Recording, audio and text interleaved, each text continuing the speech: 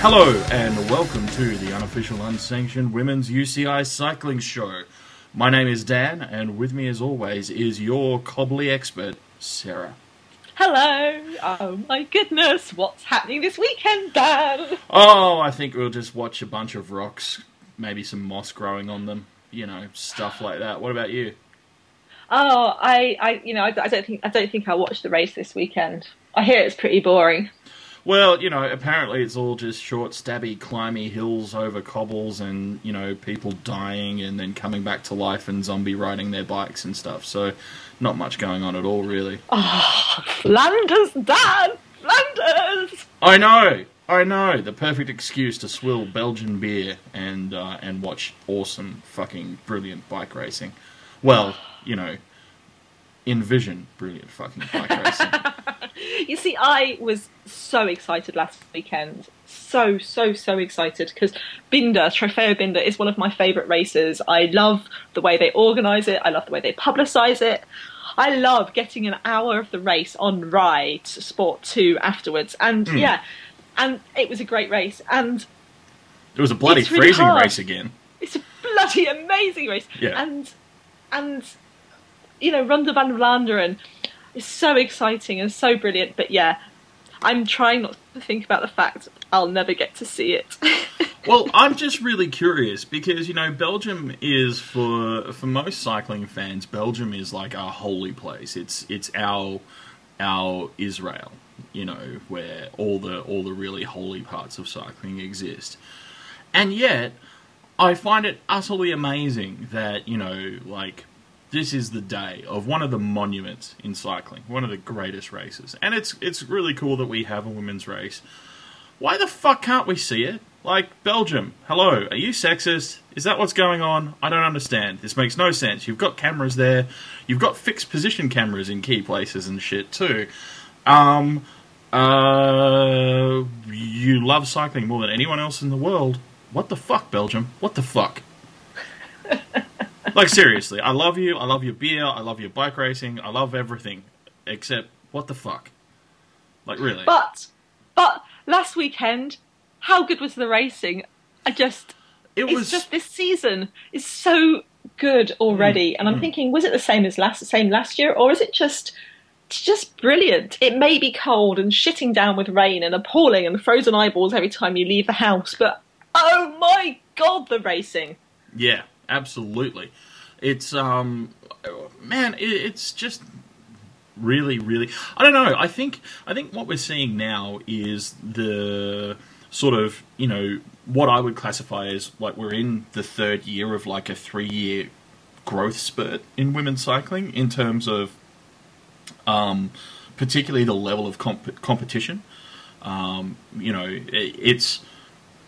Well, to coin a phrase, I'm going to dub it the Marianne Vos effect, where, she's such a strong and dynamic and dominant rider. But as you've mentioned repeatedly, when you talk to other women cyclists, they're really excited and charged up by this because it pushes everyone and it lifts everyone.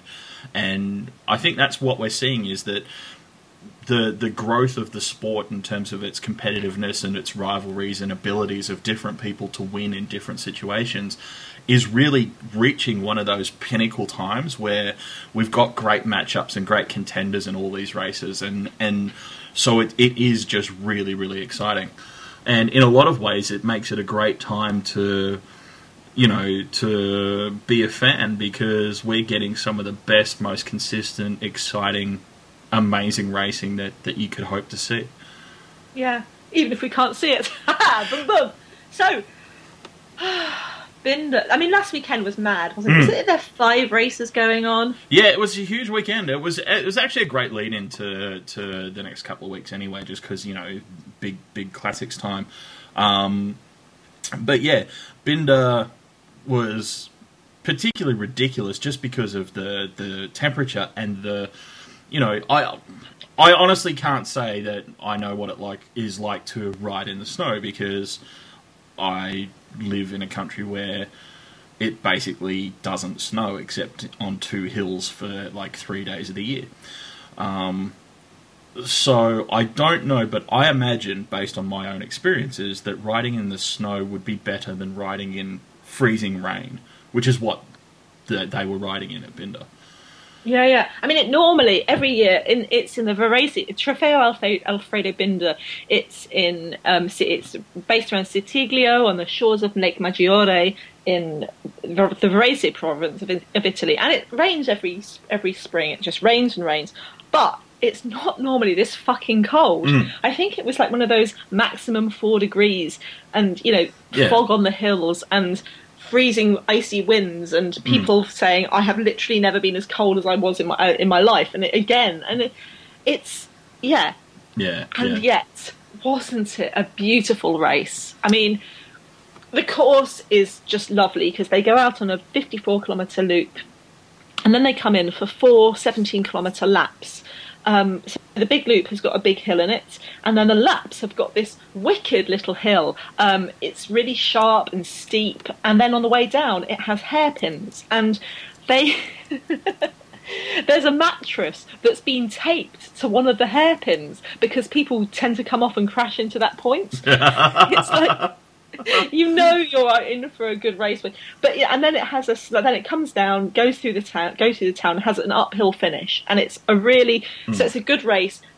People in Sitiglio in the little loop, they cross. They start there, they cross there when they come through for the laps, and then they have the 4 times over the laps. So it's a good race for spectators as well. Yep.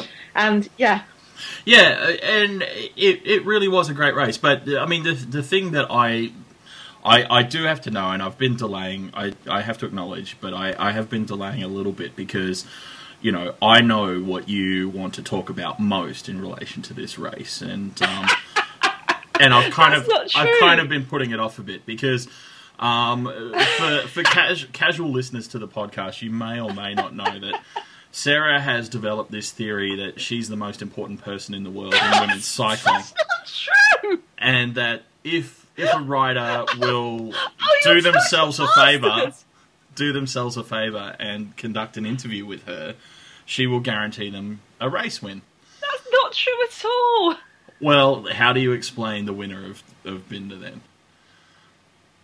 I just think So, just before the Trofeo Alfredo Binder, I've got this new theory with I write on this website called Podium Cafe. It doesn't pay me anything. It's just this lovely, lovely blog, and we have conversations, and it's where I met Dan. And I love it. And this year I said I didn't really want to write race previews anymore because I'm not very good at them and they take me hours. But instead I want to interview a rider who knows about the race. Mm-hmm. And I thought, and someone who I think might do quite well. And I thought I'd like to interview Elisa Longo Borghini of High Tech Products, High Tech Products UCK. Anyway, Elisa, she's a local rider. It's like these are her local roads. She's Italian. She's always done well in these, and she was third in the World Championships last year. So I interviewed her before the race, and then she won. Yeah. So exactly. I think it's more that I know who to ask than. Right, sure. So you haven't been running around just hitting up everyone in the peloton going, I can get you a race win. I can get you a race win. Just, do an interview. I'll get you a race win. I've seen your Twitter, lady. I've seen your Twitter. You're just pumping those out all the time. I mean, it was... So we've given away the ending. Again, we're so bad at this, building dramatic tension and stuff. We're a bit shit. Yeah, it's my fault again. I do accept the blame. I just can't wait that long to start teasing you. It's some kind of character flaw. It's probably because I know you.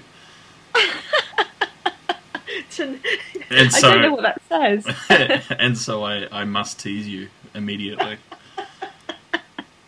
It was. I mean, to be honest, I really wanted Elisa to do well, and she said in the interview, which I don't know whether it was a great piece of sandbagging or not, but she said before the race, she's just come back off a minor training injury.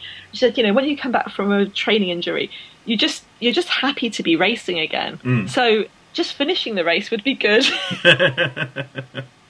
And she said, just finishing the race or getting a top 20 place, or if I win, of course. She laughed. But yeah, I mean, it was a great. It's an interesting race. This was the 39th year of the race, and it's been a World Cup for 6 years.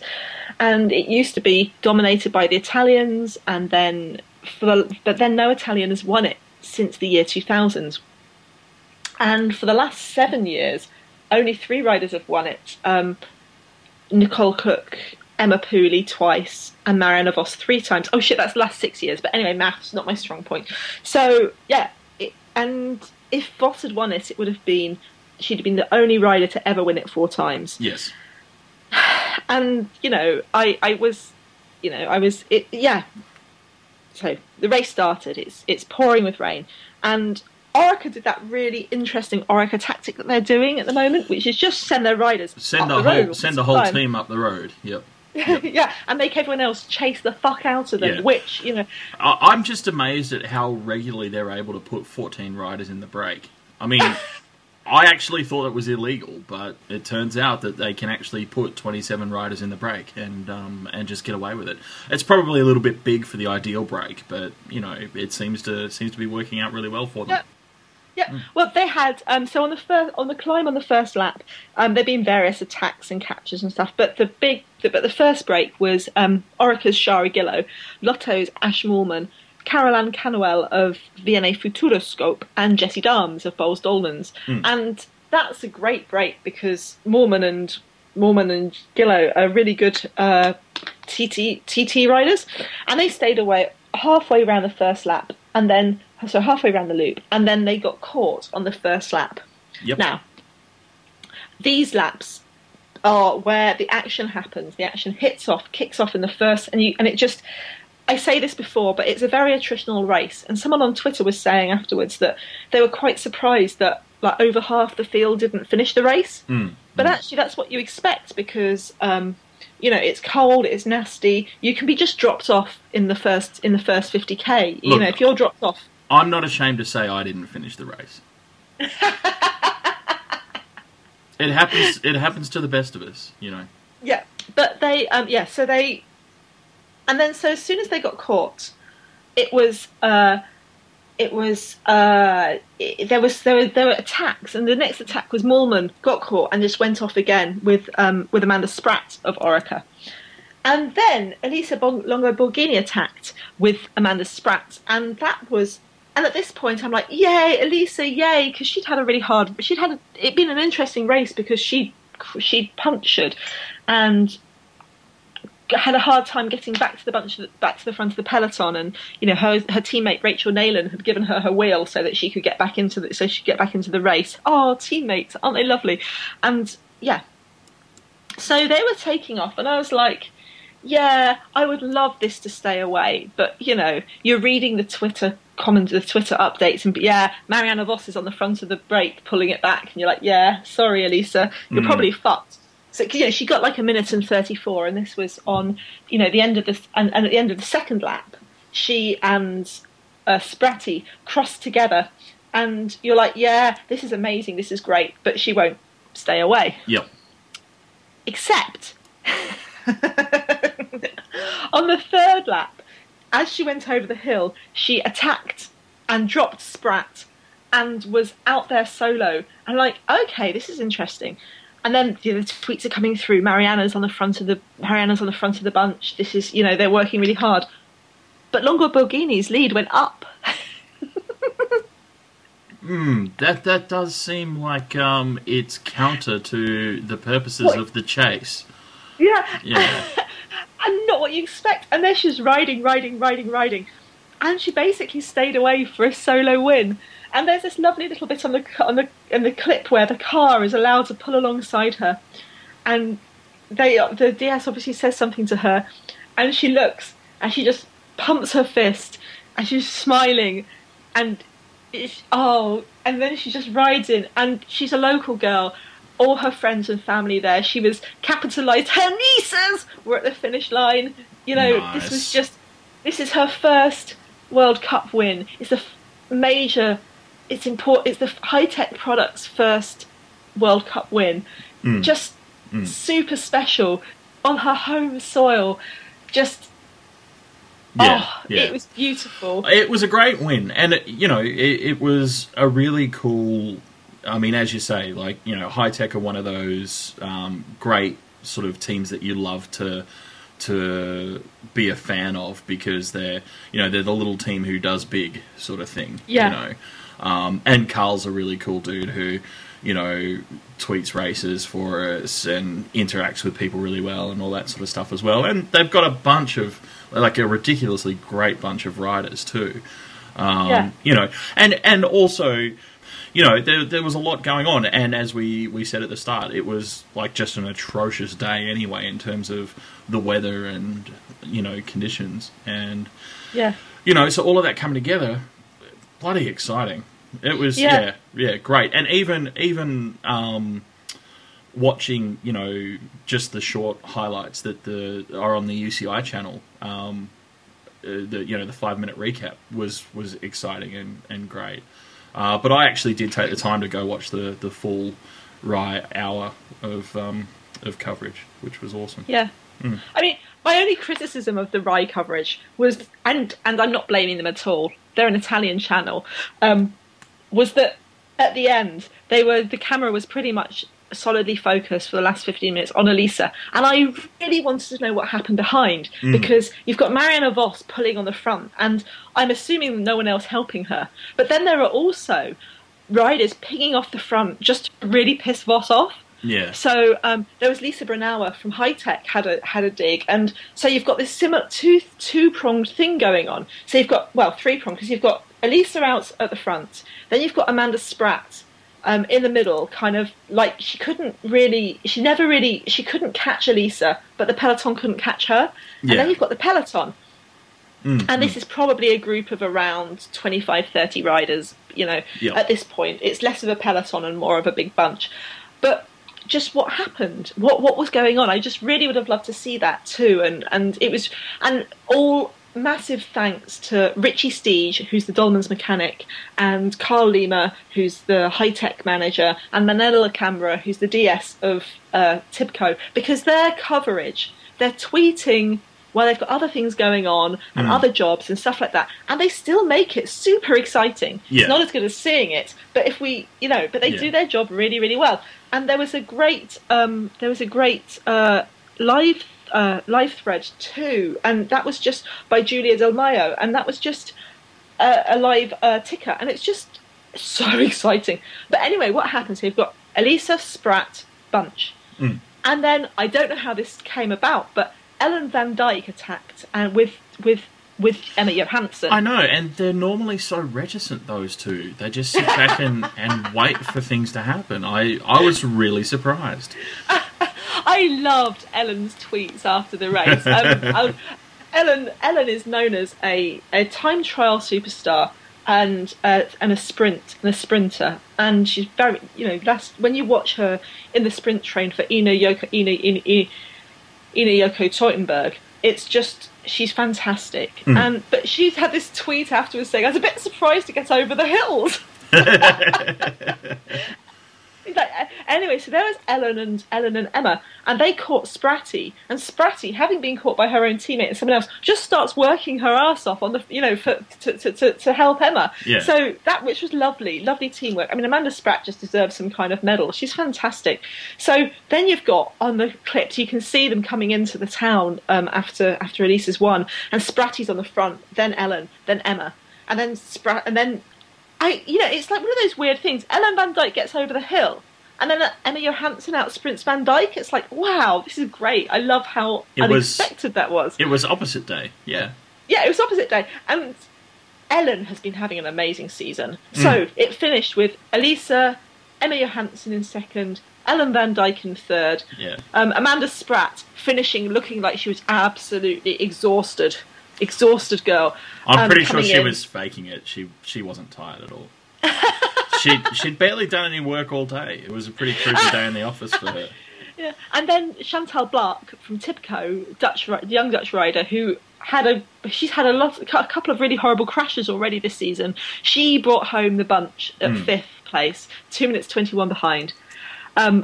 Vos in sixth, just behind Chantal, and Voss kept her leader's jersey. Yeah. So, all in all, really good, really interesting top 10. Really interesting and an amazing setup for the week ahead. Sorry, I should have let you round out the top. Yes. Yeah, I should have. I mean, sorry. Hello and welcome to Interrupty Bastard with Dan. I'm used to it by now, sweetheart. So, Annemiek van Vleuten in 7th. Longo Borghini's young Italian teammate, Rossella Ratto, in 8th. Anna van der Breggen from Sengers in 9th. And Carmen Small-McNellis in 10th. And what an interesting set of riders. They're all quite young. Well, apart from, they're all quite young apart from Annemiek in that bet. And Rossella's very young. Anna van der Breggen, I mean, her season last year was one of the best opening season, one of the best development seasons. And then Carmen Small, I'm so happy for Carmen. Carmen's been racing with Team USA, but has been more riding on the USA circuit. Yep. And Specialized signed her. And seriously, this is why Christy Scrimgeour, so fucking good at her job. What a great signing. I'm really happy for her. Congratulations. And Annemiek, if you want to track Sarah down and take your revenge for her calling you old, just let me know. Older, relatively speaking. Elise is only 21. Is that the sound of backpedaling I hear? Backpedaling? I don't know what you mean. Okay, the young, anyway, I'll just shut up now because I'll do something. But this is also Emma Johansson. I mean, what is this? Is this her 8th race she's ended up on the podium with? She's raced 8 races or something like that, and in Europe this season, and each time has been on the podium. Yeah. Well, I was going to say though, at least she's taken a step up, like literally. So that's positive. And the question now on everyone's lips, as everyone mouths the question with me, is: will she take that final step this Sunday? But let's save that for a little later on. When we're ready to get into full preview mode. I mean, the other thing about seeing Amanda Spratt was before the race, I'd really loved the little banter between Spratty and her teammate Jessie McLean. So she had this little tweet going, my housemate is finding it hard to psych up for Ergo because of the rain. A bit awkward when I'm leaving soon to race in it. And so Jessie tweeted back, taking inspiration from Milan San Remo, I put the Ergo out in the rain and I'll attack until my eyeball freezes. But then later on in the race, there was Jessie tweeting about him, reading about Amanda being out there, and she tweeted, oh my god, Amanda Spratt is making me pace like an anxious parent. Come on! Wish it was on TV so I could yell and jump. Don't know what to do with my hands. We've all been there. Oh, I like seeing that, how much they like each other, and those two have raced together on the Australian national team, and now Orica, and Jessie's a really good. She's one of those really good teammates to have, I think. She just comes across as really mellow and smiley and happy and calm, and except for when she's jumping up and down and going, oh my god, and not knowing what to do with her hands. So, pro tip, Jessie, don't take up smoking. That's bad for you.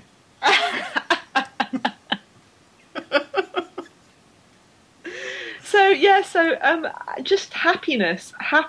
And, I'm a huge, massive fan of Marianne Vos, but it's also a good thing for the season that she hasn't won everything. Well, it's actually, I think, one of the really interesting things, because one of the things that I am not struggling with, but just like consistently curious about, is I'm wondering whether we're starting to see Marianne be more selective in the races that she's trying to peak for. Yeah. I mean, I could be completely wrong. That's pure conjecture based on nothing, but I suspect that may be the case. Well, and there's another race to talk about first, but Flanders is one of the very few races Marianne has yet entered to and not won. Yeah, exactly. And so that was in the back of my mind watching Binder, was just that question: is she actually just holding on to a bit of form to smash the shit out of everyone this weekend. I mean, the other race that was going on, so Alfredo Binda is like the big race of the weekend. There's no question. But the other race was Gent-Wevelgem. This is it's the women's race at the same time as the men's race. Some people think that Gent-Wevelgem should be a World Cup too, and suggest that Trofeo Binda should move their date. And I'm kind of like, well, not really. This is like only the second or third time that Gent-Wevelgem has run a women's race, and they moved their date to be here in the first place. So well, it's also one of those really interesting things where you get that thread of conversation around, should men's races be required to have a women's race, and it's interesting because it's seen as a reasonably serious prelude to the men's cobbled monuments, and so it is a pretty big race, whereas Binda isn't a race that was set up to accompany a men's race. And so, to someone who's not a as yet fully converted women's cycling fan, because there are two types of people in the world, friends. There are women's cycling fans and as yet not fully converted women's cycling fans. Women's cycling fans and people who don't know they're women's cycling fans yet. Exactly. And people who fall into that latter group may not realise that just because a race is significant on the men's calendar doesn't automatically make it equally as significant on the women's. Yeah, and I mean this is or Drenthe has the men's race, but the men's race isn't. I mean, the women's race is so spectacular, and this is why I like the World Cup. I love the World Cup because it has that mix. The first four races, you've got Drenthe, which has a men's race, but the weekend is all about the women. Yep. I mean, no question. Then you've got Binda, which has got this long history. It's really, really well supported. It's a really great race, and this is why I don't want to be in a situation where all men's races have to have women's races, because I want races like Drenthe and Binda to be celebrated for what they are. Yep. Fucking great races. Yep. Then you have Flanders, and then you have Flèche. Yep. And and as we'll see with Flanders, the downside of having your women's race at the same time as the men's race is you don't get any fucking TV coverage. Anyway, Gent-Wevelgem. It's hard, it's cobbly, it's a kind of one for the cobbly, tough sprinters. And that if you look down the start list and thought, Kirsten Wild is racing, I wonder who'll win. Yes, it was one which has Kirsten Wild written all over it in giant marker pen. It was like, She stayed up quite late the night before doing that, so yeah, went through several marker pens. Yeah, I mean, it was and the women's race, the men's race was shortened, but the women's race wasn't. But Rabobank Live Giant had this slight problem on the way there, where their van crashed, and Iris Slappendel posted a tweet of the van having crashed into a pole and said, actually, it was quite lucky that we crashed into the pole, because otherwise we'd have tipped over into our backs into the ditch. And so half of their team didn't ride, not because they were hurt, but because they were in shock. And I think that's a good decision. I mean, you don't send riders who are in shock out to ride in the snowy, frozen wastelands of a lingering winter in Belgium. Yeah. I mean, I'm pretty sure the treatments for shock don't include sending someone out to die. I'm not a doctor, I admit that, but I'm pretty sure conventional medical wisdom does not include sending people out to their frozen death. No. And it was I think it was a tacky. Argos Shimano really owned this race. They kind of hit. There was lots and lots of little attacks. Kirsten Wild hit the Kemmelberg, and again, look, she's a sprinter. She excels on the flat. So what the fuck's she doing, attacking on the cobbled climb? But it's good for her. It's exactly the perfect Kirsten Wild climb. I've developed a theory that what's happening is that these sprinters are hitting because we don't get footage, so it's hard to see exactly what happens. But my theory is what's happening is that teams are forming up sprint trains leading into the climbs, and they're just hammering and getting up to full sprint speed. So when Kirsten hits the bottom of the climb, she's doing like 180 miles an hour. and then she actually just coasts up it. But as she crests, she's still doing like 90. And so she's a really good. shit hot descender as well. Yeah, so, you know. Yeah. And that's the thing, a lot of the sprinters are spectacular descenders. So some Armitstead will say, well, you know, I sprint to the bottom of the climb. I can lose time on the climb, but I can gain it back going downhill again. Isn't it interesting that sprinters and descenders both seem to have that part of the brain that says, no, if you do this, you will die, missing? I think it's because they're trackies as well. So Kirsten and Voss and Lizzie, you know, they all kind of started out on track, and in track you just go, yeah, fuck it, I'll fall over. What the fuck? Who cares? Let's the right harder elbows. You know, they're like, it's just, yeah. But yeah, it is. It's no fear. It's a no fear. I'm going to just go in and battle against Teutenberg and Voss, and I'm going to win, and fuck it if I die. I don't care. Yes. Yes. Yeah. Tell my mum I died doing something I love. Yes. Yeah. So Veld attacked on the Kemmelberg, and she was joined by Van Parsen and another Rabobank. But apparently they weren't working too hard, and they were basically joined by 14 riders. And it's quite interesting reading the tweets going, there's 14 riders left in the race. What, seriously? Oh, right, no, there's 14 riders left in contention. Yeah. And then it was just attack. A little small group got away that had Veld's teammate Amy Peters, and Amy Peters did it again. I mean, Veld is just using this brilliant tactic. We saw it in Our Drink last year to great effect, but that perfect thing of my teammate's up the road, you can chase her, or you can't chase her. I'm happy either way. By all means, feel free to chase her. I'll just follow along and we'll see what happens in the sprint. Bah, evil laugh. Or if you don't fancy chasing her, that's fine with me. I love my teammate. Yeah. I want her to win. Yeah. You know, let's grab a coffee after the race, you know. Yeah. I know a good spot. It's actually if I were a bike racer at all, and yes, we all know that I'm not, but if I were, that's actually the only race situation that I would really, really enjoy, is watching someone else suffer through that devil's choice. Do I chase? Do I not chase? And I'm just sitting there going, I don't really give a fuck either way. I'm having beer tonight. Yeah. So the last Amy Peters break, I think it was caught within 2 kilometres from the finish line. And then, you know, Kirsten. And, Kirsten won. Hooray. And Sanne Van Parsen in second. And that was great, because Van Parsen is a cyclocross rider primarily. But she started off doing quite well. She won one of the World Cups. But then I think she had injuries or sickness in the winter. So it's good to see her on the roads and, you know, racing. And, you know, if you're going to have a day that's good for a cyclocross rider, making it shit tough and freezing cold.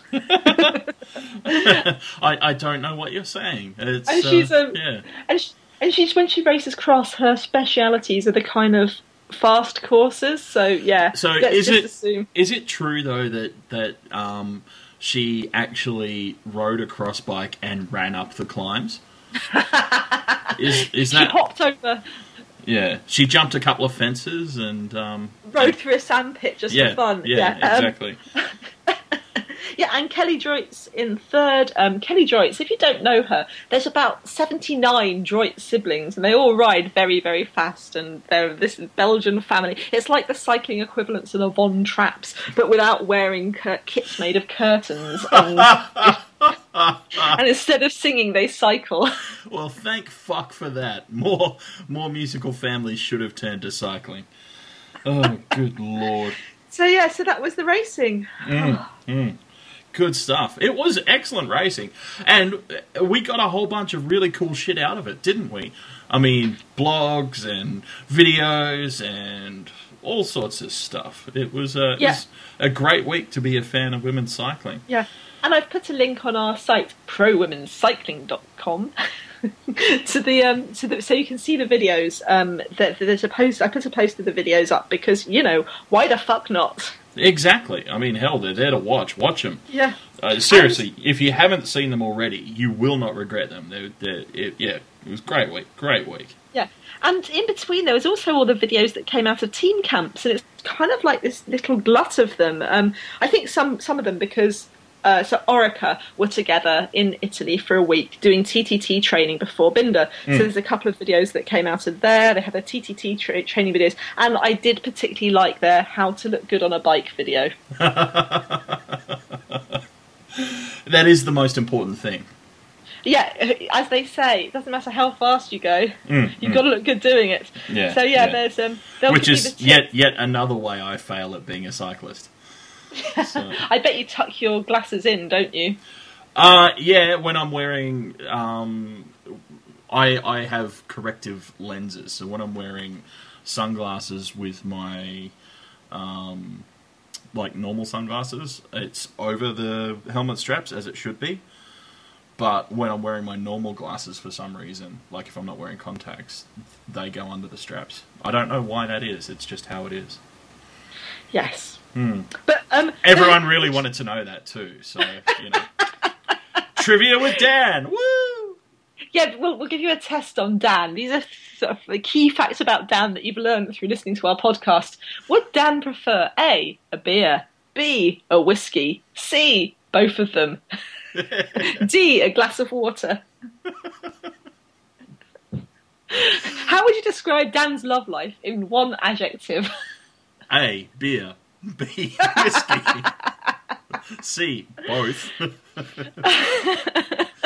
How does Dan wear his glasses? Yes. A, did you beer. see? B, whiskey. Did you watch the Cipollini, speaking of drunkenness, did you watch the Cipollini Giordano video? No, I haven't seen that one yet. No. So oh my God.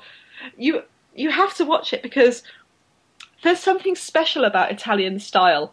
There's things that only Italian teams could pull off. And the Cipollini video. When you talk about pulling things off and Cipollini in the same sentence, I'm just... Oh, good Lord. Phrasing! I have a pure and decent mind. It's not my fault. Well, where do you keep it? Because you probably need that one. Anyway, in this video, it's the Cipollini men's and women's teams.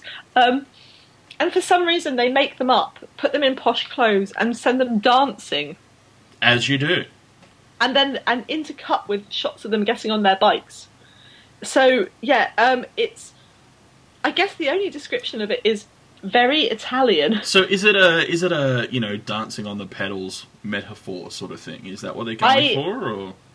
Tell you what, just watch it, Dan. Just watch it, because I actually don't have the powers to describe it well enough. All right. Well, we'd better make sure we embed that below the podcast so that everyone can be horrified together. Yes. I also really, really liked the stuff from the Specialized camp, which was in the spring. But I really liked their photos, and had there's slideshows of photos with the photographer talking about the process. They've got part 1 and part 2 are out, and part 3 is out next Wednesday. And I also really liked the Argos Shimano race video. It was just lovely. It was just a really lovely little thing of riders talking about training and why they like riding on their bikes. And it's just that video where you watch this and you think, yeah, I think I'll go for a ride. It's actually one of those things that I've noticed this year. I'm really excited about and pleased by how many teams have latched on to short promotional video and just interesting, snapshots of team life and stuff like that as a great way to connect. Particularly because the sport itself, like race coverage, is so bereft of video. Generally, it's a really, really nice way to get a better glimpse of teams and riders and races and so on. I was so distraught that I couldn't see the Rai video that Corinne Mazzocchi on Twitter took pity on me, hooked me up to her Skype, pointed her laptop at the computer, and so I could watch the Rai coverage on Skype. And Jens and I were having this joke with her that she single-handedly did more to facilitate race coverage than most of the major TV stations have done. Oh yeah, it's simultaneously a testament to, you know, the ingenuity available to us through technology, the generosity of strangers, your horrific begging skills, and so many things all at once coming together to provide a beautiful moment of illegal web-based cycling broadcasting. Genius. Well, as we said last week, we do love the pirate. You said that. I make no such claim, and for legal purposes, I am not a real person. You're a figment of your own imagination. Oh my god, you're a figment of my imagination. That would explain so much, and suddenly I feel a lot less fucked up. I've got my concerns about you, though.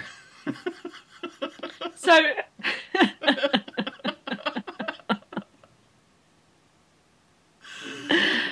Oh god. So this weekend, Flanders.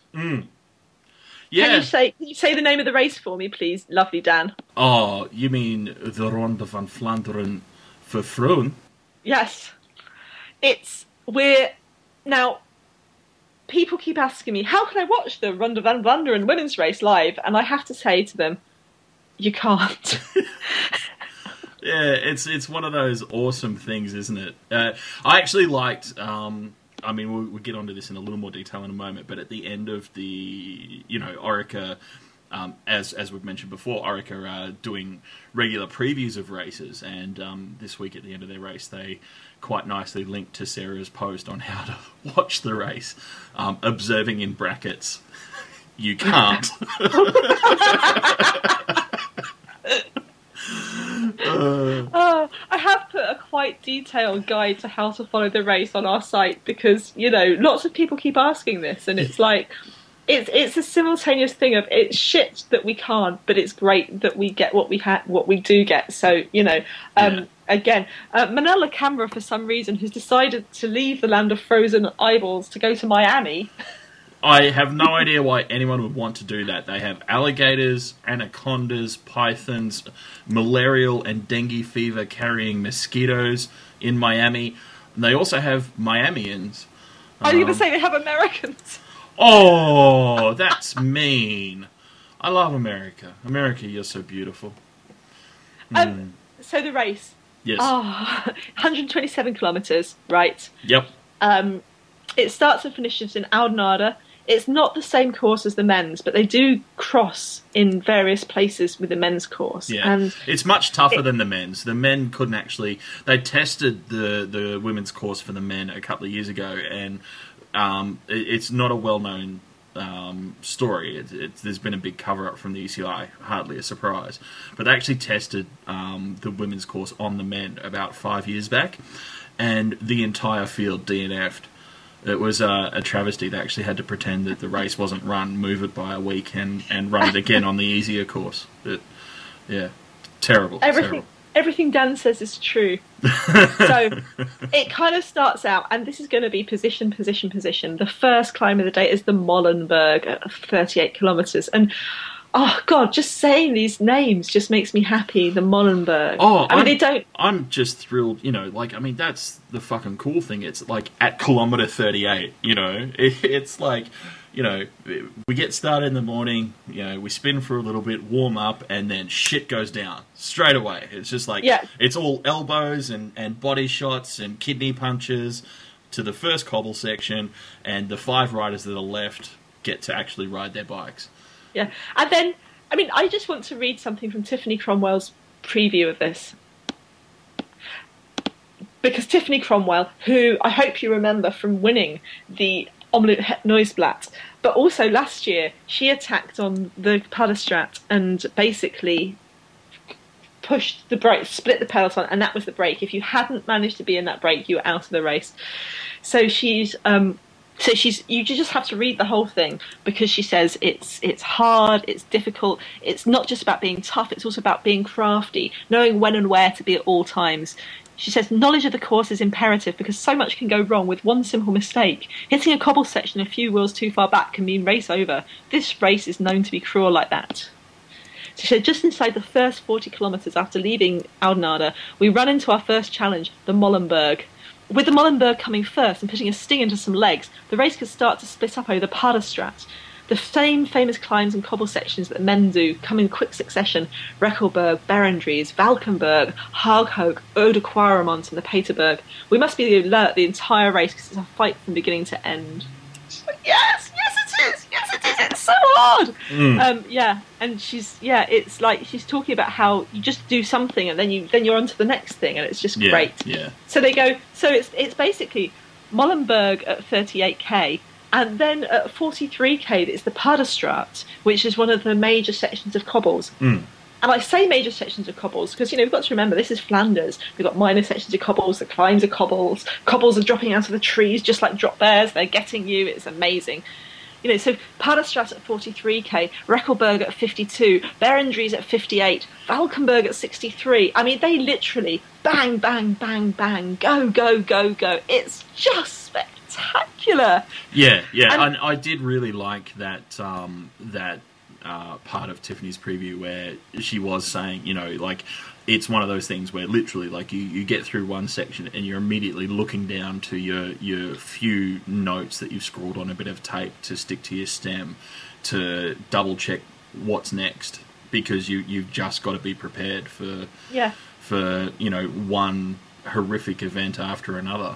Yeah, I mean, basically, the first 38 kilometres, after that, you look at it and it's like, well, every less than 9 kilometres, there's something ridiculous, just go, go, go, go, go, go, go. And they only really stop. So the last section, it's like, okay, so you're looking through it and you're going, okay, so Kreuzberg at 91, Oude Quaremont at 101, Peterberg at 104, and Hotton, the last climb, at 111.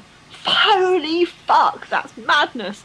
And then, so basically, and then they have 16 kilometres of sprinting home. Yeah, because there should be an easy part to the race, so... Yeah, so the end, Yeah, it's a soft finish, we admit, but, Oh, and my other favourite, and coming at it from a very different... So Tiffany's is a preview for telling you about the race, but the other one I really liked was Marijn de Vries. Oh, what a surprise! I liked something Marijn wrote. It's shocking, I know. I mean, she can barely string 2 words together, but... here we are. Marijn is awesome. She's got this... she says she's got her thing about describing the difference between riding it in practice and riding it in real life. And she says... the only thing I can remember is the fight going on right here on this small winding road to get into the right position. 2 years ago, girls literally bashed each other over with their elbows, shoulders, and hips when these were the first cobbles we hit. Yeah. She said, apparently we also rode uphill. I really didn't notice it back then.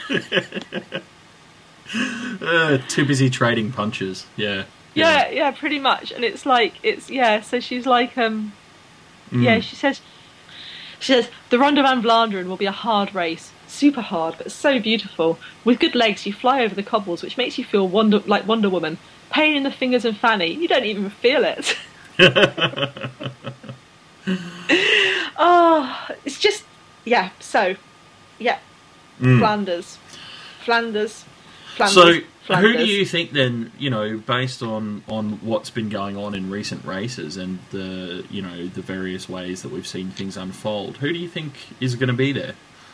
Fuck, I have no idea. It's so hard. I mean, it's so much luck involved in this. There's a huge amount of luck, but, for example, I'm genuinely very, very curious, I mean, at the moment, you always have to talk about Marianne Vos and that sort of thing. But, this is, as you say, the race that she hasn't yet bagged. And is that because it's the one race that she can't get? Or is it because, the luck hasn't been with her? Is what we saw last week at Trofeo Binda an actual, training tactic where she's trying to peak for this week? What's the deal? Well, it's interesting because... Actually, sorry, before we get into that, who have you interviewed this week, Sarah? I haven't haven't interviewed anyone this week, but I am going to interview Trixie Warwick hopefully later today. Okay, all right. Bear that in mind, everyone. Bear that in mind. I think Trixie is a really strong rider who likes the cobbles and the horribleness and things like that. I mean, so why Vos? Vos came second in 2010 behind Gras Verbeeck. In 2011, she came. It was Grace. Her teammate Annemiek van Vleuten won, and you might have remembered they had a teammate Sarah Duster out up on the road who was caught very, very late, probably with about 5k to go, by the chasing group, and Van Vleuten jumped first, and it was basically Marianne being super happy to support her teammate because Van Vleuten jumped, and Marianne sat there grinning, and then won the sprint for third. Yeah. So. Yeah. Getting to play that card that I am so fond of, you know, the evil card. The card of doom. Yeah. And and last year she couldn't ride. She didn't ride it because she had flu. And and it was her kind of difficult period last year. This time last year, because and that's I am quite open about the fact that I'd much rather see a rider I really, really love struggle sometimes than just see someone just ride through and dominate the whole world. It's one of the reasons if I had to put money on a rider being clean, I wouldn't. If I was forced at gunpoint to put money on a rider being clean, I'd pick Vos because she loves it and she really loves the sport and she's been outspoken about doping and But I think that when Vos, last year showed us Vos is human, and that's so much the better for the sport and for her and for it's great. Well, and I think it also showed us that other riders are getting up to that level as well. And that's for me one of the things that's been really exciting is just watching. I mean, fuck, man, it's pretty cool. Like, it's great anytime to see in a sport that you love and care about individuals or teams lifting their game and getting better. But when you're actually witnessing across the whole sport kind of lifting of things. Yeah. We're literally witnessing the sport grow and get stronger and better and more competitive and stuff. It's fucking cool. Yeah. I mean, it was great when a couple of years ago it was Cervelo and HTC showed how teams could lift their game. I think women's cycling, the criticism of women's cycling before was that it wasn't so, say if you're looking at it 10, 15 years ago, the criticism was it wasn't very tactical, it wasn't very teamy. But that year where it was Cervelo versus HTC versus Marianne Vos and Emma Johansson as riders on teams with where they were clearly the stand-up rider, that was just fascinating and brilliant. And then watching how things have changed. I mean, I loved the Cervelo HTC days, but I like it much better now that the talent's more spread around the peloton. Yep. And I think someone made a joke last year that every year over the winter they go away to practice to see what they can improve on to try and beat Marianne. But the trouble is, she does too. Yeah. So Marianne. It's really hard to tell because when you look down the list of winners, so Arndt won it last year and in 2008, and she's kind of a time trialist GC woman. Yep. Van Vleuten won in 2011, Gras Verbeeck in 10, Ina Joko Teutenberg in 2009, and actually Kirsten Wield's been on the podium so many times. She was third in 8 and 11, and she was second in 2009. So it's like one that could be won by also. It's just about luck. It's about good luck. It's about making your own luck. Yep. It's also, I think, it's going to be interesting to see. My sort of secret hope is that this is the race that Orica have been building their whole campaign towards. I have no reason for thinking that. I just kind of hope it because they've been so aggressive and they have such a ridiculously strong lineup that I'd love to see that really aggressively take off and win something big. Not to take anything away from what they've already done, but you know what I mean? Like, just, I would love to see that. Just would. Yeah, I mean, I've got a feeling. So the riders, I've got a feeling. I mean, Elisa Longo-Borghini. Elisa said that this is one of the races that she's been targeting. I mean, everyone says it's like one of those things where it's not really a secret. You're not giving anything away by saying I'm targeting Flanders, because every fucker's targeting Flanders. But Ellen's had a spectacular season, and I'm so. When I look at the bad luck Specialized Lululemon have had with Evie Stevens and Teutenberg out with horrible injuries, I look at that and I think, shit, the way that the team's stepping up and dealing with that is great. Yeah. Trixie, you've got to be a crafty, good rider, tactical. And she's, about to bag the much envied Sarah interview. So. I mean, for anyone, who's kind of like, I look down there and I just think, I have no idea with this race. It could go any way, and all we know is that whoever finishes this race deserves a fucking medal. It's going to be beautiful. I hope it's safe. I hope it's safe, and I hope nothing bad happens. I mean, this week we've got another rider out in a hideous accident watch, Martina Brass, who I really like, Dolman's Bowls. About a year ago, almost exactly a year ago, she had a horrible crash and was out and fucked her season. Oh look, history's repeated itself. She's crashed again and had another face plant on the road. Martina, I wish you all the best. Please get well soon. And but yeah. Flanders. Indeed. Well, I guess given that you can't commit to a firm prediction, we'll just actually have to, follow the race and see who does win. I know. Yeah. Well, and to be fair, with me and my predictions, I think they'll all win. Yeah, true. Whereas do I dare make a prediction? Who do you predict? Give me your podium. Nah, I'm not going to be drawn into it. If you're not committing, I'm not committing. Well, it's interesting, isn't it? I mean, it's also difficult because, Van Dijk's come on the podium for the last two. I mean, I want them all to win, because when you're looking at it, you go, well, Marianne's never won it before, so I want her to win. Emma Johansson and Orica, well, I want her to win then. Elisa Longo-Borghini, that would be great, I want her to win. Ellen Van Dijk, she's been on the podium for the last two World Cups, I want her to win. Do you know what I mean? Well, and I mean, as you say, it's one of the cool things about cycling in general is that you so rarely have, a thing where whoever wins is going to have earned it. They're going to have worked fucking hard. They're going to have gone through something, very, very difficult and trying in whatever way.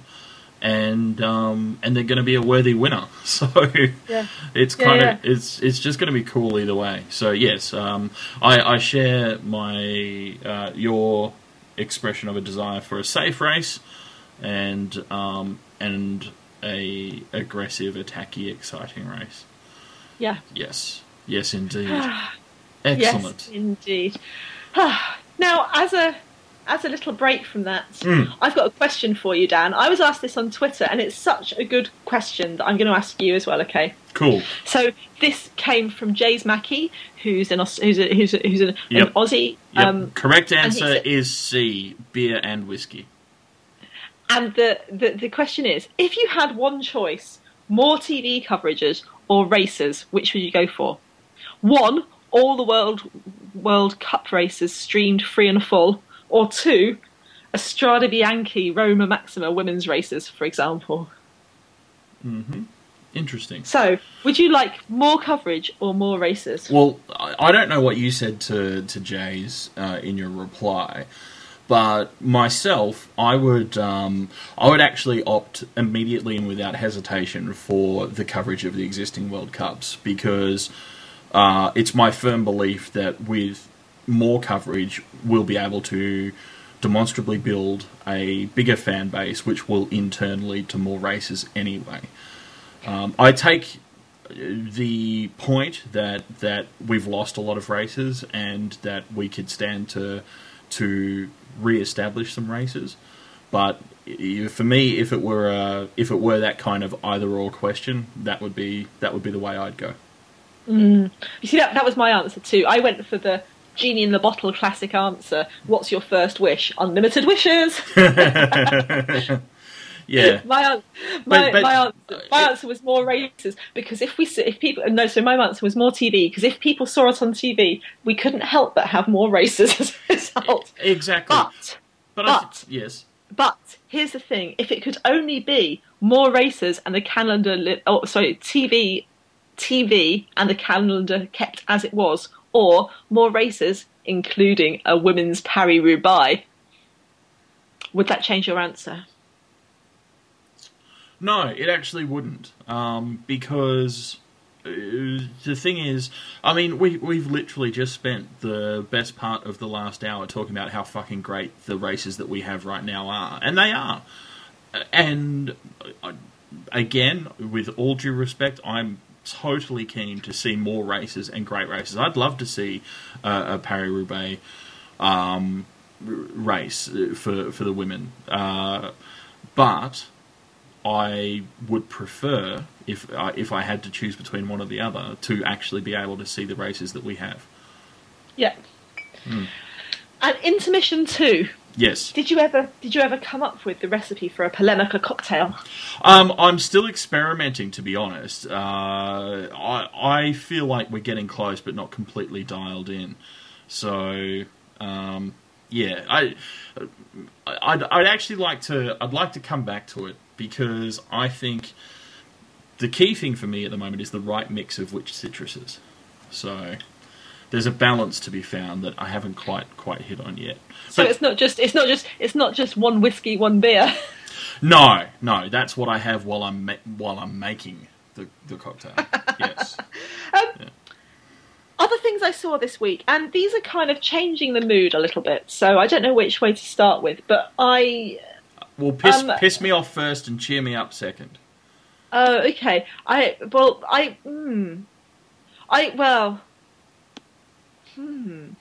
wonder how...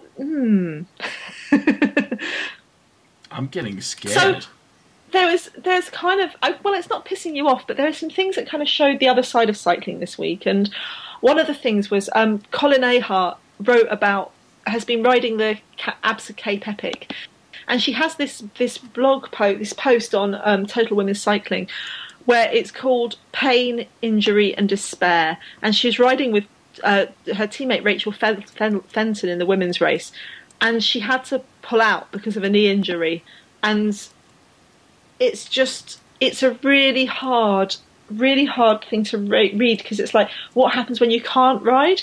And I thought it was a really well written story, but it just was really difficult to read. Difficult. Yeah. And then I was reading about Gillian Carlton. Gillian Carlton is a Canadian trackie. She's been signed as a neo-pro by Specialized Lululemon, and she just recently won her first race for the team, which was the Crit at the San Dimas stage race. And she's got a blog on bicycling.com, and she's saying, she's got this thing of a lot has happened since she last wrote her blog. She was racing for the World Track Championships. They just got word that a good coach and mentor had passed away in Vancouver. And she says some athletes are able to use incredibly negative situations to fuel their success. We hear stories of Grand Tour stages or World Championships won after there's been a death in the family by a cyclist riding on pure anger or sadness or some other emotion that makes the pain in the legs feel inconsequential. Yeah. I am not that kind of athlete. I wish I could react by narrowing my focus, by directing my emotion towards the pedals and to nothing else, but I cannot. And so I spent most of the track world staring vacantly out of the window of my hotel room, crying in the bathroom at the velodrome in between horribly executed bunch races, or attempting to ride rollers for 20 minutes and giving up halfway. So it should not have come to a surprise to anyone, let alone myself, that I underperformed. The conditions for a world-class ride were just not there. And she's talking about... And so she talks in her blog about what she did, how she got through that. And she says, when it came time to join my teammates in California in the San Dimas stage race last week, I had a smile on my face again. Did I get dropped in the road race? Yes. Did I suffer like crazy in the uphill time trial? I did. But was I happy to be there in the sunshine with my amazing teammates riding my bike?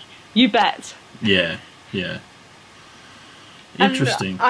Yeah. No, you're right. That's not piss Dan off material. That's, inspire us all, because, again, it's one of the things I like about cycling is that Even though most of us will never ride or race at that sort of elite level, there's a lot of shared human experience that comes through. Yeah. And we've all had those moments where it may not be like a career-threatening or race-affecting injury or whatever, but we've all had those times where something's happened and it's just too hard or even would be foolish to continue on. But it's really hard to make that decision to stop. It's hard to do that on a solo training ride if you're just not feeling it, And so, yeah, it's one of the things I like is that there's there's like a shared bond, and also it is always nice to get the stories, the honest stories about the hardships and stuff, because it also helps us to share the celebrations in those moments of victory and success as well, because it's really easy in sport in general. We all have a tendency to romanticize sport and to glibly gloss over some of the hardship sometimes, because the sexy stuff is winning, and the story of having to pull out of a race due to injury is not really a sexy story in the strictest sense, but it's actually quite an important one when you think about it. So cool. Yeah. And the other thing that I read this week was on the website Grit and Glimmer. There's an article about a film that's being crowdfunded, kickstarted at the moment, to follow the women's cycling team in Afghanistan. And it says, this is from their article, "We talk a lot about inviting more women to join the cycling party, about empowering women to pedal and explore and race and just go for it. In so many ways, this project in Afghanistan symbolises, in a very profound way, the most important thing that Women on Bikes movement can achieve: the end of oppression, the facilitation of freedom, a positive contribution to the progression of human rights." And she says, it is culturally offensive for a woman to ride a bike in Afghanistan. They do it at the risk of their own personal safety, of literally a statement of freedom. And so the women's team, they're riding on borrowed gear and scraped together bikes, and there's there's a film being made about them, which is being kickstarted for, but they're also collecting money to take them and kits, to take new kit out to Kabul. I mean, I can't even imagine. We're talking in a place where a little girl can be shot in the head because she wants to go, because all she wants to do is go to school.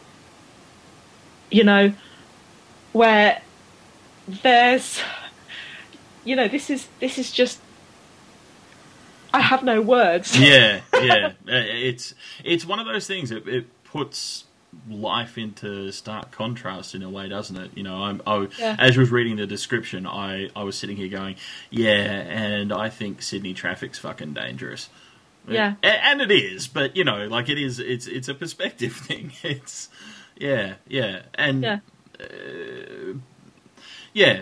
cool. Definitely. So obviously we'll be linking through to that and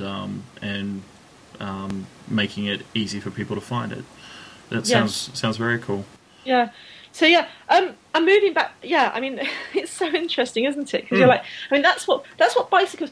I mean, it's kind of a trite thing. It's almost become a cliche to talk about how bikes liberated social in Britain. In Britain, it's changed social class.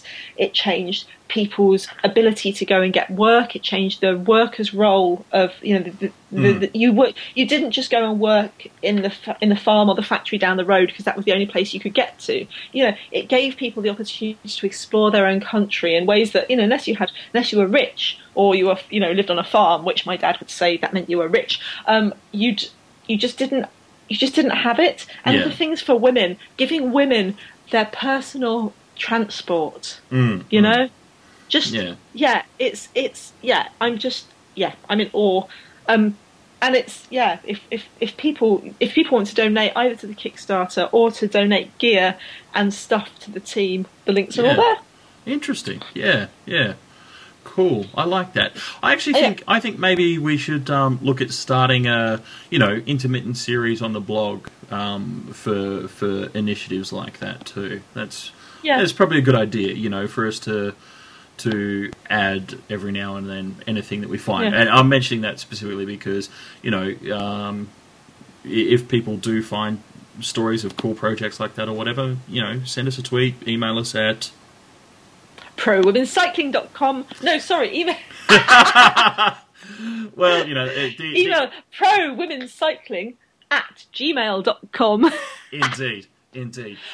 The other thing I just wanted to talk about was 30 Days of Biking, which is an international thing where encouraging people to ride their bikes every day in April. Yes. Starts in April, obviously, 30 Days of Cycling. If you're thinking of, if you've eaten too many chocolate eggs over this Easter period, or perhaps drunk too many whiskies on a night out at the whiskey bar, naming no names, Daniel, you might want to try it. Sign up, pledge, 30 Days of Biking. I have not eaten a single chocolate egg, thank you very much. Okay. I've certainly drunk fewer whiskies than you've eaten chocolate eggs. It's not true. I've only eaten one chocolate egg. Dear listener, the man's a liar. Not 15 minutes ago you said everything I said was true. Oh, how fickle you are. And the other race that I can't not mention because I love it so much is next week. We also have the first European stage race, the Energy Wacht Tour. Energy Wacht Tour. I love this race. They have